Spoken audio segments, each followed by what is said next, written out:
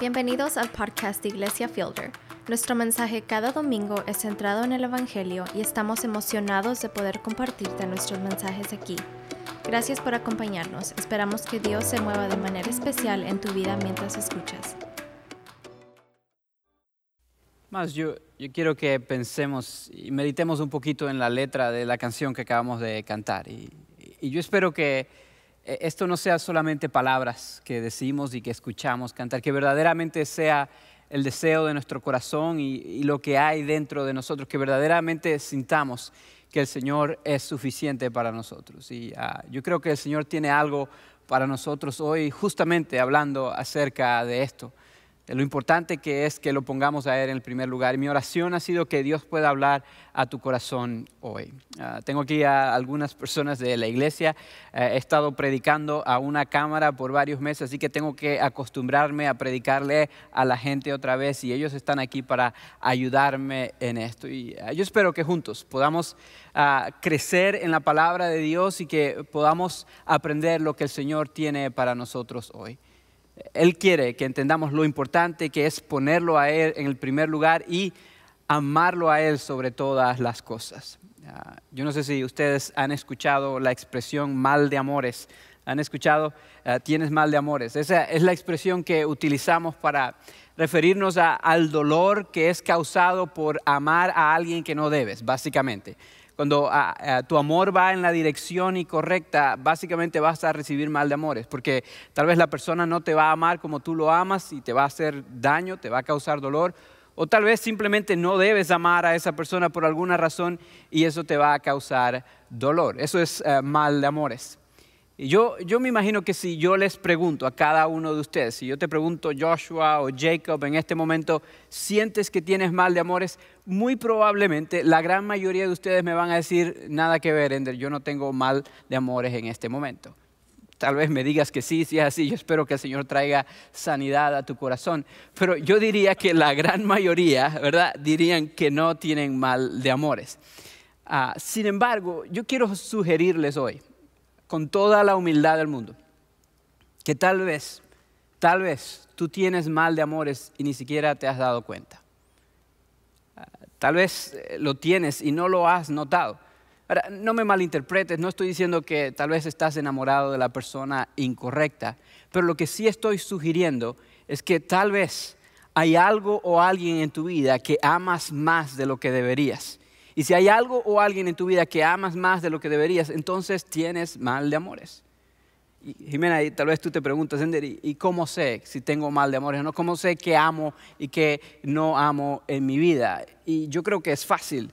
La manera de nosotros ver qué amamos es viendo dónde está nuestra energía, dónde está nuestro recurso, dónde está nuestro tiempo y dónde está nuestra mente constantemente. Porque nuestras palabras pueden decir una cosa, pero nuestras acciones dicen mucho más que nuestras palabras. Y tal vez podemos decir que amamos a alguien o a algo sobre todas las cosas, pero nuestras acciones pueden decir lo contrario, pueden decir algo diferente. Nuestras acciones verdaderamente dicen qué es lo que amamos, aún más que nuestras palabras. Y el pasaje que vamos a estudiar hoy nos ayuda a evaluar nuestros corazones. Y es probable que al estudiar el pasaje de hoy se den cuenta algunos de ustedes, nos demos cuenta, algunos de nosotros, tal vez tú te des cuenta ahí en tu casa de que tienes mal de amores y ni siquiera lo sabías, ni siquiera te habías dado cuenta de esto. Yo les voy a invitar a que indaguemos en la palabra de Dios y yo creo que va a ser un mensaje un poco incómodo de escuchar, pero un mensaje que necesitamos escuchar. Y vamos a estar en la segunda carta a Timoteo, en el capítulo 3 específicamente. Y quiero recordarles, mientras buscan ese texto, que hemos estado estudiando esta carta, versículo por versículo, capítulo por capítulo, y hemos visto que Pablo escribió esta carta desde un frío y oscuro calabozo en una prisión en Roma. Y él escribe a su discípulo, un joven llamado Timoteo, porque él quería que Timoteo viviera la vida que Dios tenía para él. Y no sé si se acuerdan, pero la semana pasada hablamos de que Pablo le invita a Timoteo a que viva la verdad de Dios y que hable la verdad de Dios con sus palabras y con sus acciones.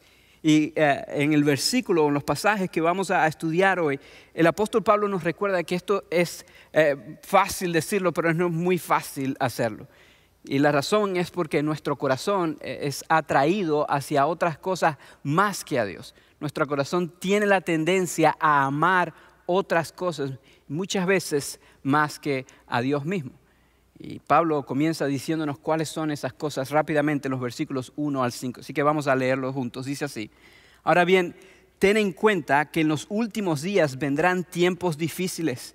La gente estará llena de egoísmo y avaricia. Serán jactanciosos, arrogantes, blasfemos, desobedientes a los padres, ingratos, impíos, insensibles, implacables, calumniadores, libertinos, despiadados, enemigos de todo lo bueno, traicioneros, impetuosos, vanidosos y más amigos del placer que de Dios. Aparentarán ser piadosos, pero su conducta desmentirá el poder de la piedad. Con esa gente ni te metas. Ahora entienden todos por qué querían que estuviera aquí conmigo el mensaje, ¿verdad? No, estoy bromeando, no es cierto. Pero podemos ver que el apóstol Pablo comienza con una lista bien larga de un montón de pecados. Y él no pierde tiempo en decir lo que describe a algunas personas. Y no le da temor llamar al pecado como lo que es, pecado. Él rápidamente empieza a describir a personas que viven de ciertas maneras y da esta lista y es como que, wow, este montón de personas. Y Daniela, probablemente pensaríamos que él se está refiriendo a personas en el mundo, por allá lejos, que viven de esta manera. Pero honestamente, al mirar el texto nos damos cuenta de que él probablemente estaba hablando de personas dentro de la iglesia. Y tal vez se pregunta, André, ¿cómo sabemos esto? En el versículo 5 dice claramente que estas personas aparentan ser piadosos, pero que en realidad no lo son. Su conducta demuestra otra cosa. ¿Qué quiere decir esto? Que estas personas vivían de cierta manera o por lo menos aparentaban vivir de cierta manera y aparentaban ser personas que amaban a Dios o que aman a Dios y que siguen las cosas de Dios, pero su comportamiento demuestra otra cosa, demuestra que aman otras cosas más que a Dios. Recuerden lo que les dije hace un ratito, que nuestro comportamiento dice más que las palabras y nuestro comportamiento demuestra lo que verdaderamente amamos. Había personas aparentemente dentro de la iglesia que aparentaban amar a Dios, pero su conducta y su comportamiento reflejaba otra cosa. Y a lo largo de la historia de la iglesia, a lo largo del cristianismo, ha habido personas como esta y todavía las sigue habiendo. Jacob, tú y yo hemos tenido buenas conversaciones y yo sé que nosotros todos los que estamos aquí, los que están viendo, conocen personas como esta. Personas que tal vez por fuera aparentan ser una cosa, pero que en realidad sus acciones demuestran lo contrario. Tal vez personas que van a la iglesia todos los domingos, que se visten de cierta manera, que tienen una Biblia bien grandota y la ponen aquí debajo del brazo. Inclusive cuando oran así medio cantadito, ¿verdad? Y se mueven para adelante y para atrás porque aparentan por lo menos ser bien espirituales. Pero Joshua, si vemos sus vidas, nos damos cuenta de que verdaderamente no son personas piadosas. Si evalúas su vida, te das cuenta de que no son personas generosas, no son personas amables, no son personas que honran a otros, no son personas que ayudan a los necesitados, sino más bien todo lo contrario. Muy probablemente las características que aparecen aquí en los versículos 2 al 4 son lo que describen a estas personas. Y cuando pensamos en esto, probablemente se nos viene a la cabeza la pregunta, ok, ¿cómo rayos puede haber personas dentro de la iglesia que aparentan una cosa pero que en realidad son otra? Yo creo que la respuesta es porque tienen mal de amores. La respuesta es porque ellos tal vez piensan que aman a Dios, pero en realidad aman otras cosas más que a Dios. Y en los versículos que acabamos de leer, el apóstol Pablo nos dice que hay 4 cosas que nosotros los seres humanos tenemos la tendencia a amar y que solamente una de ellas va a ocupar el primer lugar en nuestra vida. Y la que ocupa el primer lugar va a determinar cómo nos comportamos y va a determinar nuestro estilo de vida. Para entender estas 4 cosas es necesario que miremos el pasaje en su idioma original, porque el español y sobre todo esta traducción al español no nos ayuda mucho. El pasaje, Pablo lo comienza cuando da la lista de cosas en el versículo 2 con una frase bien específica y termina la lista en el versículo 4 con una frase muy similar. Otra vez en el español y en esta versión en particular no lo vemos, pero en el griego, en el idioma original, está allí. El comienzo del versículo 2 dice lo siguiente: la gente estará llena de egoísmo y avaricia. En el idioma original, en el griego, Fabi, en realidad lo que dice es que estas personas se amarán a sí mismos, son amantes de sí mismos, es cuando se traduce como egoísmo, y son amantes del dinero. Por eso dice también avaricia. Es decir, que en el idioma original dice que estos son personas que son amantes de sí mismos y amantes del dinero. Y es allí cuando da la lista de cosas. Luego en el versículo 4, él termina la lista diciendo lo siguiente en esta versión: más amigos del placer que de Dios. Pero en el idioma original, en el griego, lo que dice es: son más amantes del placer o de los deleites que amantes de Dios. Es decir, ahí están las 4 cosas que los seres humanos vamos a tener la tendencia a amar. Vamos a amarnos a nosotros mismos, vamos a amar el dinero, las cosas materiales, vamos a amar el placer o vamos a amar a Dios. Una de esas 4 cosas va a ocupar el primer lugar. Y nuestro corazón tiene la tendencia a amar cada una de estas cosas. Y hay cosas allí que son cosas naturales que debemos poner. Pero si Dios no está en el primer lugar entre esas 4 cosas, entonces nuestra vida no va a ser lo que debe ser. Y vamos a estar experimentando mal de amores. Y el mal de amores causa dolor. Y como les dije, tal vez hay algunos de ustedes que sienten mal de amor en este momento y ni siquiera, o lo tienen, y ni siquiera se han dado cuenta. Por eso yo creo que es necesario que evaluemos cada una de estas cosas para que examinemos nuestro corazón y nos aseguremos que nuestro corazón está en el lugar correcto. Tony, yo sé que nuestra tendencia como seres humanos es, cuando vemos una lista de pecados como esto, es empezar a pensar: ¿a quién conozco que tiene esto y que tiene esto y que tiene esto? ¿Verdad? Eso es lo que hacemos.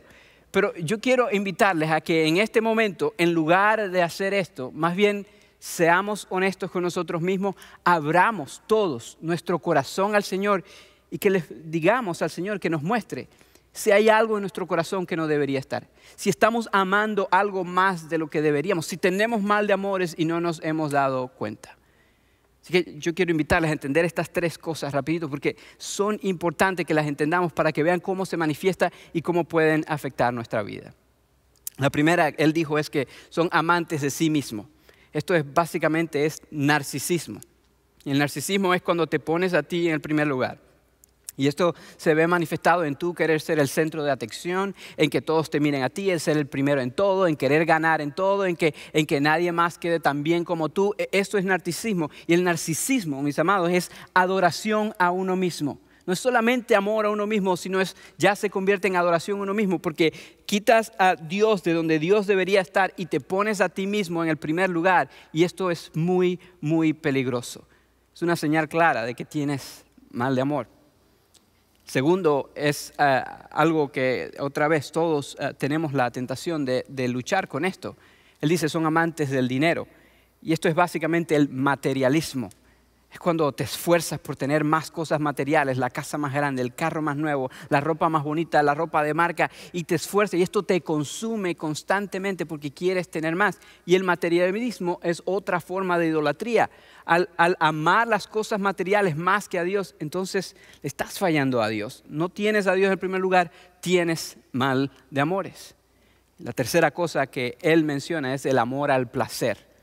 Es el amor al placer es básicamente es algo que se le conoce como hedonismo. Y el hedonismo es cuando vives para satisfacer los deseos de tu cuerpo.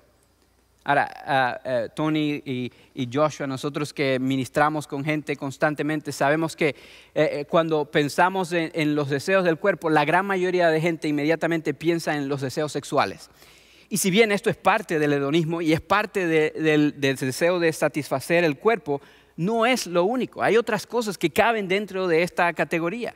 Y cosas que tal vez parecen inocentes o tal vez parecen dañinas, pero que a veces están presentes en nuestra vida y no nos damos cuenta.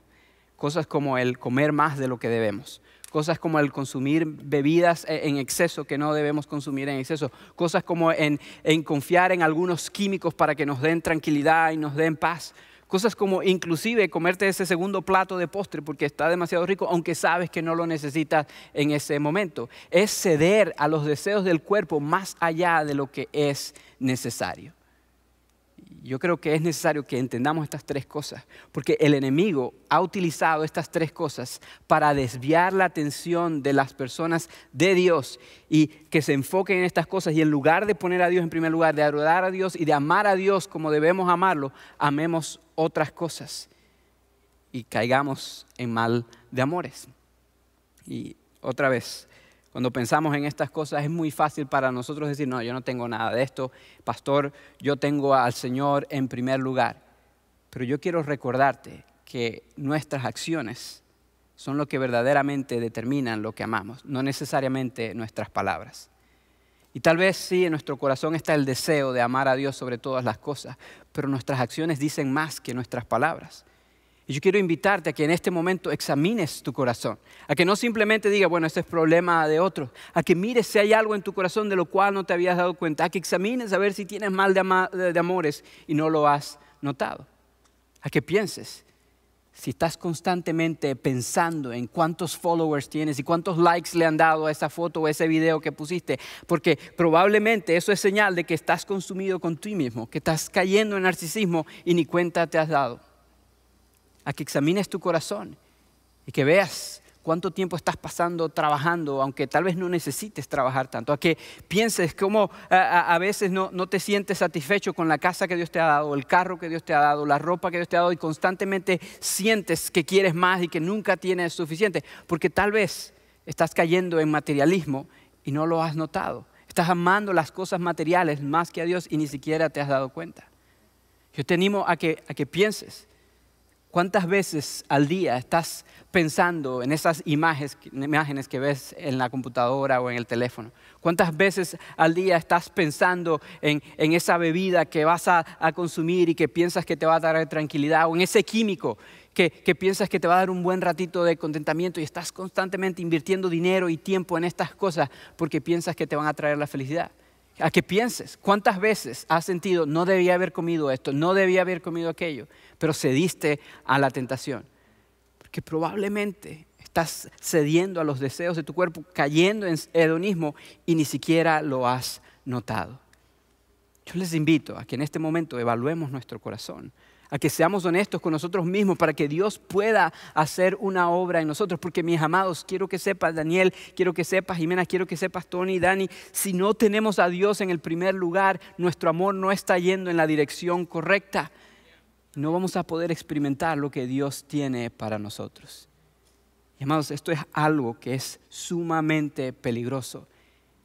Y de hecho, lo que lo hace tan peligroso es que llega a nuestras vidas de maneras sutiles, de manera que ni siquiera notamos. El enemigo constantemente está utilizando estas tres cosas para distraernos del amor de Dios, para que nos enfoquemos en amarnos a nosotros mismos, en amar a los materiales, en amar al placer, en lugar de amar a Dios, para que suframos de mal de amores. Y como les digo, viene de maneras sutiles, inclusive viene de maneras tan sutiles que dentro de las iglesias muchas veces se enseña a las personas a amar esas cosas más que a Dios y de una manera linda y de una manera que parece bonita, pero que es una mentira del mismísimo diablo. Eso es lo que dice Pablo en los versículos 6 hasta el 9. Yo quiero que vean conmigo esos versículos. Él dice lo siguiente: así son los que van de casa en casa cautivando a mujeres débiles cargadas de pecado, que se dejan llevar de toda clase de pasiones. Ellas siempre están aprendiendo, pero nunca logran conocer la verdad. Del mismo modo que Janes y Jambres se opusieron a Moisés, también esa gente se opone a la verdad. Son personas de mente depravada, reprobadas en la fe, pero no llegarán muy lejos, porque todo el mundo se dará cuenta de su insensatez, como pasó con aquellos dos. Yo quiero recordarles un poquito de contexto. Tony, tú has predicado algunos de estos mensajes y sabemos que una de las cosas centrales que Timoteo tenía que luchar o pelear en contra de era los falsos maestros. Y aquí Pablo está regresando a los falsos maestros. Él está recordando cómo algunos de estos falsos maestros funcionaban. Y él dice, estos falsos maestros que van de casa en casa cautivando a mujeres débiles. En el tiempo de Pablo, una de las cosas que los falsos maestros hacían era durante el día, cuando los hombres estaban trabajando, ellos iban, como dice ahí, de casa en casa enseñando a mujeres. Pero estaban enseñando cosas erróneas y de una manera equivocada también. Y Pablo les llama la atención en este momento. Jimena, no sé si te acuerdas, pero hace unos meses atrás también estudiando la carta, Andrea, mi esposa y yo estuvimos aquí y hablamos de cómo las mujeres eran un blanco fácil de los falsos maestros. Y la razón no es porque eran mujeres, sino porque simplemente, tristemente, en esa época las mujeres no eran educadas como las mujeres debían ser educadas. Y tristemente porque no eran educadas en las Escrituras, Fabi, fácilmente eran engañadas por estos falsos maestros. Entonces lo que Pablo está diciendo aquí, estos falsos maestros se aprovechan durante el día cuando los esposos no estaban allí, iban y enseñaban estas falsas doctrinas a las mujeres y lo que hacían era un montón de daño. Causaban daño en la iglesia, causaban daño en la congregación y era algo bastante terrible. De hecho, él dice, hacían lo mismo, desviaban a las personas de la verdad y causaban daño. Hacían lo mismo que hacían Janes y Jambres. ¿Quiénes son Janes y Jambres, Tony? No tienes ni idea, ¿verdad? Yo lo aprendí esta semana, así que no te preocupes. Estos nombres ni siquiera aparecen en el Antiguo Testamento. Pero todos los comentarios que leí y todos los libros que leí en cuanto al pasaje, todas las personas están de acuerdo en que estos dos hombres muy probablemente eran magos que utilizaron magia negra para distraer al faraón o para engañar al faraón cuando Moisés le estaba dando el llamado de que dejara al pueblo de Israel salir. Yo no sé si se acuerdan, pero en Éxodo 7, Moisés va enfrente del faraón y le pide al faraón que deje ir al pueblo de Israel. Él viene de parte de Dios y el faraón le pide algunas señales y Moisés hizo algunas señales para mostrar el poder de Dios. Y hubo unos magos que utilizaron magia negra para imitar estas señales. Bueno, estos dos magos eran probablemente Janes y Jambres. ¿Y qué pasó? Que estos tomaron un poco de verdad, la distorsionaron y causaron que el faraón dijera, no, el pueblo de Israel no se va. Hicieron un montón de daño distorsionando la verdad. Y lo que Pablo está diciendo aquí es, lo mismo hacen los falsos maestros. Distorsionan la verdad y causan daño. Hermanos, cuando tú tienes la verdad y tienes una verdad un poquito distorsionada, aunque sea un poquito, el ángulo se va haciendo más grande y más grande y más grande y vas alejando a la persona más y más de la verdad. Y esto es lo que estaba sucediendo en este tiempo. Y Joshua, yo quiero que sepas que esto sucede el día de hoy. Y a mí me entristece porque hay muchísimas personas que caen en las mentiras de falsos maestros. Y yo no sé si estos falsos maestros lo hacen intencionalmente o no. Eso no es para mí, para yo juzgar. Pero lo que sí sé es que enseñan mensajes falsos que alejan a las personas de la verdad del Evangelio de Jesucristo y causan tanto daño como Janes y Jambres y tanto daño como los falsos maestros en los tiempos de Pablo y Timoteo. Y amados, los vemos todo el tiempo.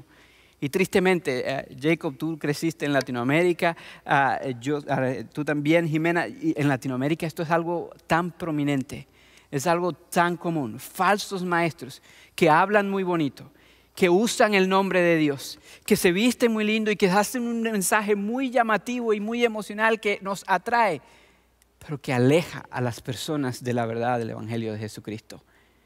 Falsos maestros que predican la prosperidad y que predican que ya vas a parar de sufrir y que predican todas estas cosas que van en contra de lo que enseña la palabra de Dios. Y tal vez tú dices, ok, André, entonces si están dentro de la iglesia también, ¿cómo puedo determinar? Mira, ¿quién está en el centro del mensaje? Porque si evalúas el mensaje de estos falsos maestros, te das cuenta, si lo examinas bien, te das cuenta de que en realidad te llevan a estas tres otras cosas o amar estas tres cosas en lugar de amar a Dios. Míralos detalladamente. Por ejemplo, ellos te dicen cosas como que si sirves a Dios, entonces Dios te va a hacer muy exitoso y te va a hacer una persona de influencia.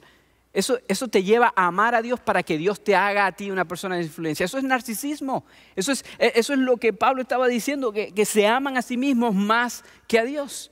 O te dicen cosas como que si das a la iglesia, entonces Dios te va a dar 10 veces más de lo que tú diste. Así que da con todo lo que puedas dar porque Dios te va a dar mucho más. Eso es materialismo. Eso te lleva a dar a Dios, no porque Dios se merece lo que Él se merece, sino para que Dios te dé más a ti, más cosas materiales. Y eso te lleva entonces a amar lo material en lugar de amar a Dios. O te dicen cosas como que ya, si amas a Dios o si obedeces o si mandas esta ofrenda, si haces esto, vas a parar de sufrir. Ya no vas a sentir dolor, ya no vas a sentir angustia, ya no más. Amados, eso es hedonismo. Eso es satisfacer el cuerpo.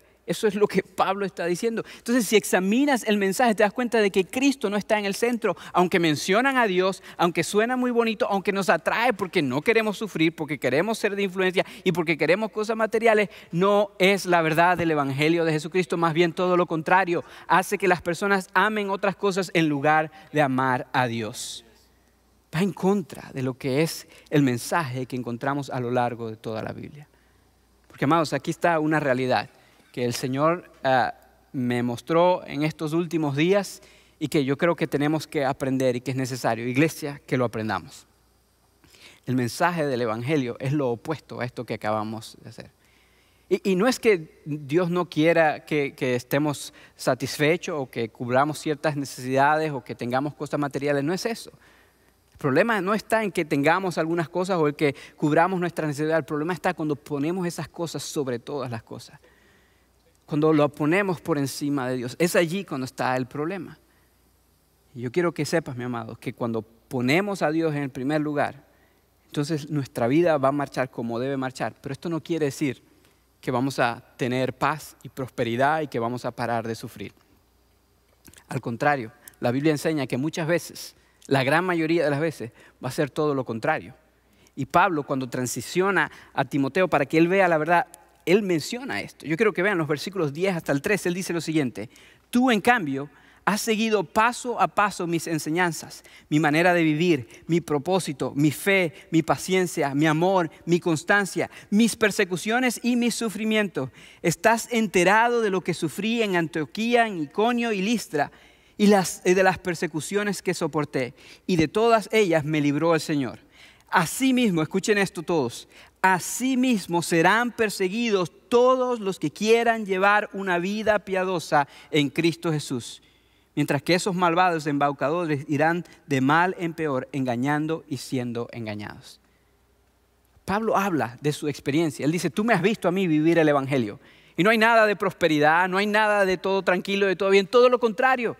Él dice, tú me has visto a mí ser paciente, vivir para mi propósito, vivir para el Señor. ¿Y que he encontrado? Persecución y sufrimiento. No dice pare de sufrir, él dice voy a sufrir. Eso es lo que él dice. Él dice claramente que va a haber persecución. Él dice a los cristianos, los que quieren vivir una vida piadosa en Cristo Jesús, van a enfrentar persecución. Y Dani, Fabi, Jacob, yo quiero que sepan todos que la persecución es sinónimo de sufrimiento. No es sinónimo de prosperidad. Y yo creo que es importante que sepamos esto. Porque el amor a Cristo Jesús nos va a llevar muchas veces a vivir una vida difícil, a vivir una vida de dolor. Pablo lo sufrió. Pablo cuenta varias veces en varios pasajes todo lo mucho que él sufrió. De hecho, él menciona aquí rapidito una instancia en Antioquía, Iconio y Listra. Estas son las ciudades que estaban cerca de donde vivía Timoteo, o por lo menos donde él había crecido, mejor dicho. Y en Listra ocurrió una situación bien particular, la encontramos en el libro de Hechos. Y es que Pablo llega a predicar el Evangelio de Jesucristo en esta ciudad e inmediatamente los judíos se ponen celosos, no querían que se predicara a Cristo Jesús y terminan juzgando falsamente a Pablo y apedreando a Pablo. Y Joshua apedrearon a Pablo al punto de que ellos pensaron que estaba muerto. Lo dejaron fuera de la ciudad, todo golpeado, inconsciente, hinchado y ahí tirado en la calle. Otra vez al punto de que pensaron que estaba muerto y se regresaron a la ciudad. Sin embargo, el Señor no había terminado con Pablo, él tenía otros planes y Pablo se levantó de eso. Y Pablo lo que hizo inmediatamente es regresar a la ciudad a seguir predicando el Evangelio de Jesucristo. Es decir, él estaba dispuesto a ir sabiendo que iba a sufrir, sabiendo que le iba a costar. Y lo que el Señor está diciendo aquí es que la verdad cuesta y el amor verdadero va a costarnos sufrimiento y va a costarnos. Pero el amor verdadero se ve manifestado con nuestras acciones. Las acciones de Pablo demostraban que él verdaderamente amaba al Señor sobre todas las cosas. Más que a sí mismo, más que a las cosas materiales y más que al placer. Esto era lo que Pablo demostraba. Esta semana que acaba de pasar, el equipo de liderazgo, ustedes saben, fuimos a un retiro de ayuno de oración y agradezco a todos los que oraron por nosotros. Sé que algunos de ustedes estuvieron orando por nosotros y agradezco. Y yo quiero que sepan que fueron 4 días donde estuvimos alejados de todo, de comida, de internet, de familia, de todas estas cosas y enfocados en el Señor, solamente nosotros, el equipo de liderazgo principal. Y, amados, el Señor nos mostró esto claramente. Uno de los libros que estudiamos, Fabi, fue el libro de Filipenses en la Biblia. Y yo toda la vida pensé que el libro de Filipenses era acerca del gozo. Pero al estudiarlo detalladamente entendí que es mucho más de sufrimiento que de gozo. De hecho, es gozo en el sufrimiento. Eso es lo que el libro es. Pero habla de cómo los cristianos vamos a sufrir en esta tierra, de cómo lo que dijo Jesús, que en esta tierra vamos a enfrentar persecuciones y dificultades, es algo cierto. Y quiero confesarles a ustedes aquí y a aquellos que nos están viendo en este momento que me costó mucho escuchar este mensaje de parte del Señor. Porque sentí que el Señor me estaba diciendo claramente, si verdaderamente me amas, tienes que estar dispuesto a sufrir por mí. Tus acciones tienen que demostrar que me amas. Porque es muy fácil decir que amamos a Dios cuando todo está marchando bien. Es muy fácil decir que amamos a Dios cuando tenemos salud, cuando tenemos prosperidad y cuando tenemos todas estas cosas. Pero nuestro comportamiento va a mostrar si verdaderamente amamos a Dios. Si vienen las dificultades y aún así seguimos siendo obedientes a Dios en medio de ellas. Uno de los personajes favoritos para mí en la Biblia es el apóstol Pedro.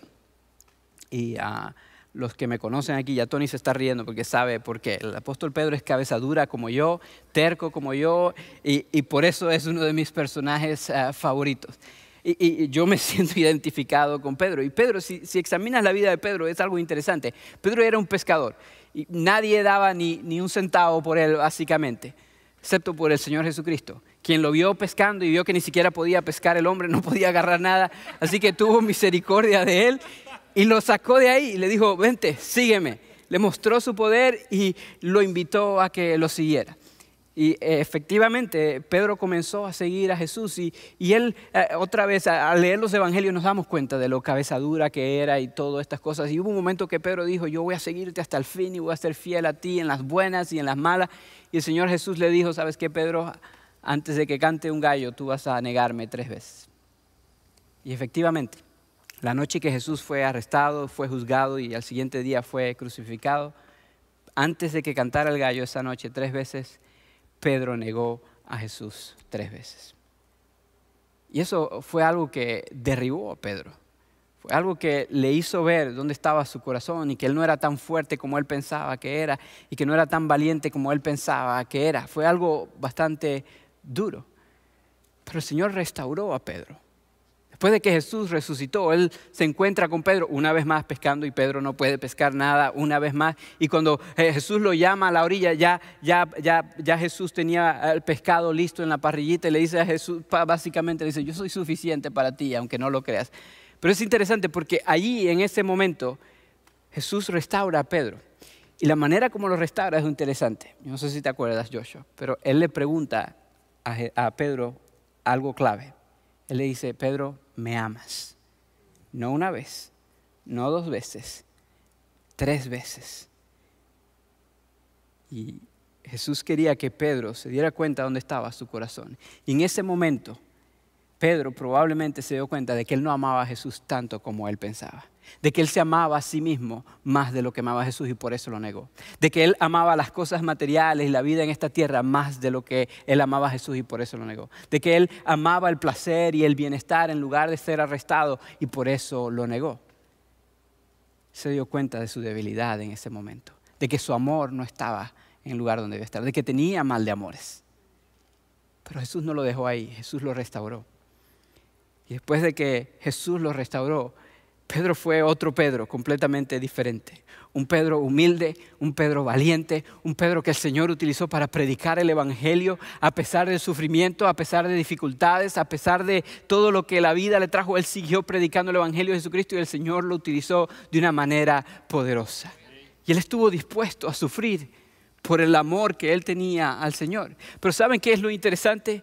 Que él cambió cuando él experimentó el amor de Dios. Cuando él se dio cuenta de que él por sus propias fuerzas no podía. Cuando él se dio cuenta de que él amaba otras cosas más que a Jesús, pero que aún así Jesús lo amaba con un amor profundo y estuvo dispuesto a darle una segunda oportunidad. Es lo que dice Juan en 1 Juan cuando dice que el amor se ve demostrado no en que nosotros amamos a Dios, sino que Dios nos amó a nosotros primero.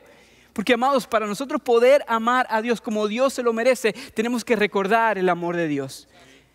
Y en ese momento, cuando yo estaba en el retiro de ayuno y estaba preocupado por lo que el sufrimiento podía hacer, Dios me recordó de lo mucho que me amó. Dios me recordó del Evangelio de Jesucristo. Porque para poder recordar el amor de Dios y nosotros poder amar a Dios como se merece, aunque nos traiga sufrimiento, lo único que tenemos que hacer es mirar a la cruz.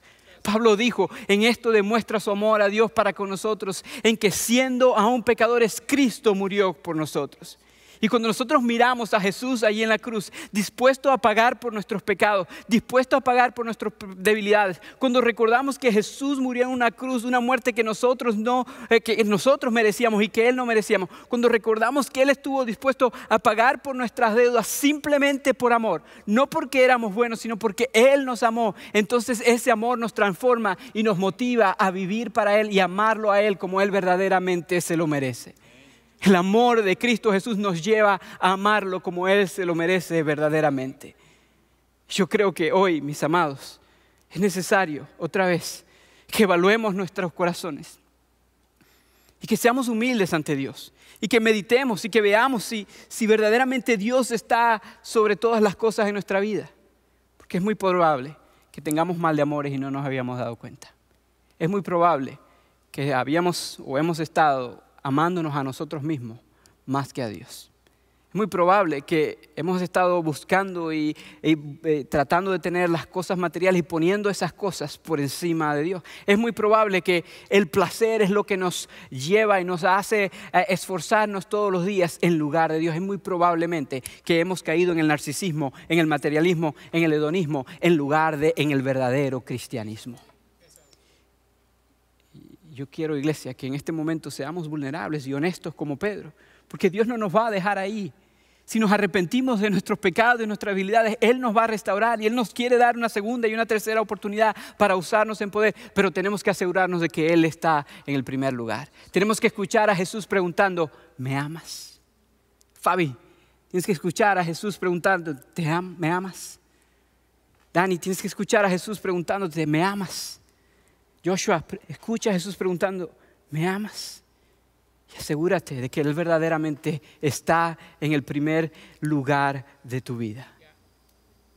Pero para poder ponerlo a Él en el primer lugar, tienes que recordar su amor.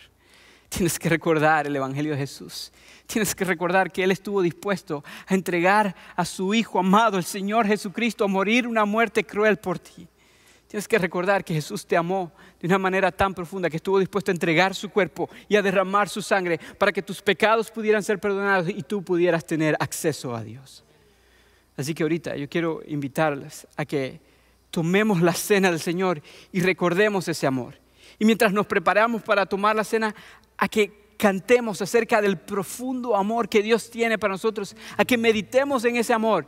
Y mi esperanza es que ese amor nos motive a amarlo a Él como verdaderamente se lo merece. A que nos curemos del mal de amores y que dirijamos nuestro amor en la dirección correcta. Si estás en casa, te voy a invitar a que prepares los elementos en este momento. Vamos a cantar una canción y si tú eres un creyente, te voy a invitar a que tomes la cena con nosotros. Pero antes de hacer esto, yo quiero hablar a algunos de ustedes. Yo quiero hablarte a ti que tal vez has estado buscando el amor en los lugares incorrectos. Tal vez tú sabes que tienes mal de amores porque has tratado de encontrar la felicidad y el contentamiento en tu propio bienestar, en tu fama, en seguidores en Instagram y en más likes y en más cosas, y en ser el centro de atención, y tú sabes que por dentro estás completamente vacío. Tal vez has tratado de encontrar el amor en las cosas materiales. Y si evalúas tu vida te das cuenta que nunca has sido suficiente, que has tenido la casa, que has tenido el carro, que has tenido la ropa, que has tenido el celular, que has tenido estas cosas y no te han dado la satisfacción que pensabas que te iba a dar. Tal vez tú sabes que has tratado de buscar la satisfacción en el placer, en esas imágenes, en ese químico, en esa bebida, en ese postre, en esa comida. Y si evalúas tu corazón te das cuenta de que te han dejado con más dolor que satisfacción. Porque ninguna de estas cosas te puede dar lo que Cristo puede darte. Y tal vez hoy tú necesitas entregar tu vida a Cristo Jesús. Hoy has escuchado lo mucho que Él te ama y tienes que creer en Él. Juan 3:16 dice, porque de tal manera amó Dios al mundo, de tal manera te amó Dios a ti, que estuvo dispuesto a enviar a su Hijo unigénito para que todo aquel que en Él cree no se pierda, sino que tenga vida eterna. Si tú has experimentado el amor de Dios hoy y quieres rendirte al amor de Dios y experimentar lo que verdaderamente te va a traer lo que estás buscando, te voy a invitar a que creas en el amor que Dios te ofreció en su Hijo Jesucristo y que te rindas ante ese amor. Si tú quieres hacer esto, yo te voy a invitar a que tú nos dejes saber. Los pastores de esta iglesia estamos listos para ayudarte. Simplemente toma tu teléfono en este momento, marca el número 94253 y envía un texto con la palabra conectar. O ve a la página web de nuestra iglesia, iglesiafielder.org/conectar, y hay un formulario pequeñito que está allí. Llénalo y uno de nosotros te va a contactar. De hecho, tal vez tú tienes que bautizarte y mostrarle a Dios que lo amas al públicamente declarar que Él es el Señor de tu vida. Si tú quieres bautizarte también, ve a la misma forma, llénala y déjanos saber, y uno de nosotros te va a contactar. Y Dios mediante, en septiembre vamos a tener una hermosa celebración de bautismo donde varias personas van a declarar su amor a Dios y van a declarar que verdaderamente Él es el primer lugar en su vida. Amados, tal vez estábamos sufriendo de mal de amores y no lo sabíamos, y hoy el Señor nos ha mostrado dónde debe estar nuestro corazón. Vamos a recordar el amor que Él ha tenido por nosotros cantando esta canción, y después vamos a tomar la cena juntos. Vamos a cantar ahora.